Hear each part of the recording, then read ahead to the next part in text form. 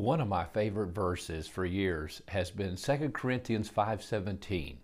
Therefore, if any man be in Christ, he is a new creation. Old things have passed, and behold, all things have become new. God makes us a brand new creation when we come to understand that Jehovah Sidkenu, the Lord, is our righteousness. He is the one who clothes us in his righteousness to be like him, a new creation. Now, not only does God want us to come to this realization of Jehovah Sidkenu, he wants us to experience him as Jehovah Imkadesh, the Lord who sanctifies you. You see, it's one thing to want to be a Christian. It's another thing to be a Christian. It's one thing to profess Christianity. It's another thing to possess a true and genuine faith. Boy, that's my prayer, because when I was a child, I prayed a prayer. I went forward in a church. I got baptized, and I clothed myself with religion. And yes, I tried to live right for a period of time, but it became impossible as the older I got as a teenager to do the right thing. But one day, when Jesus came into my heart, February 21st, 1971, guess what happened? I became a new creation. Old things passed, behold, all things become new. And then the Lord began that process of Jehovah Imkadesh, the Lord who sanctifies us. The Lord who sanctifies us.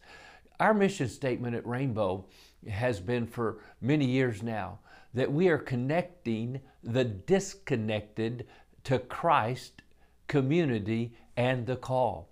And so we meet Jehovah Sidkenu, our righteousness, the Lord our righteousness. We're connected to him. We come into a new relationship with him.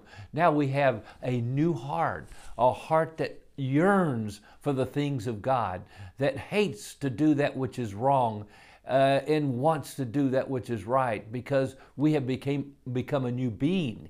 You see, God's more concerned about our being than he is our doing, because if we don't get the being right, we won't get the doing right.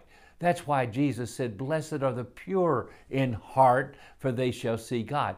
After you have a new clean heart, Jehovah Sidkenu, the Lord then is able to give us that which sanctifies us. Sanctify them through thy word. Thy word is truth.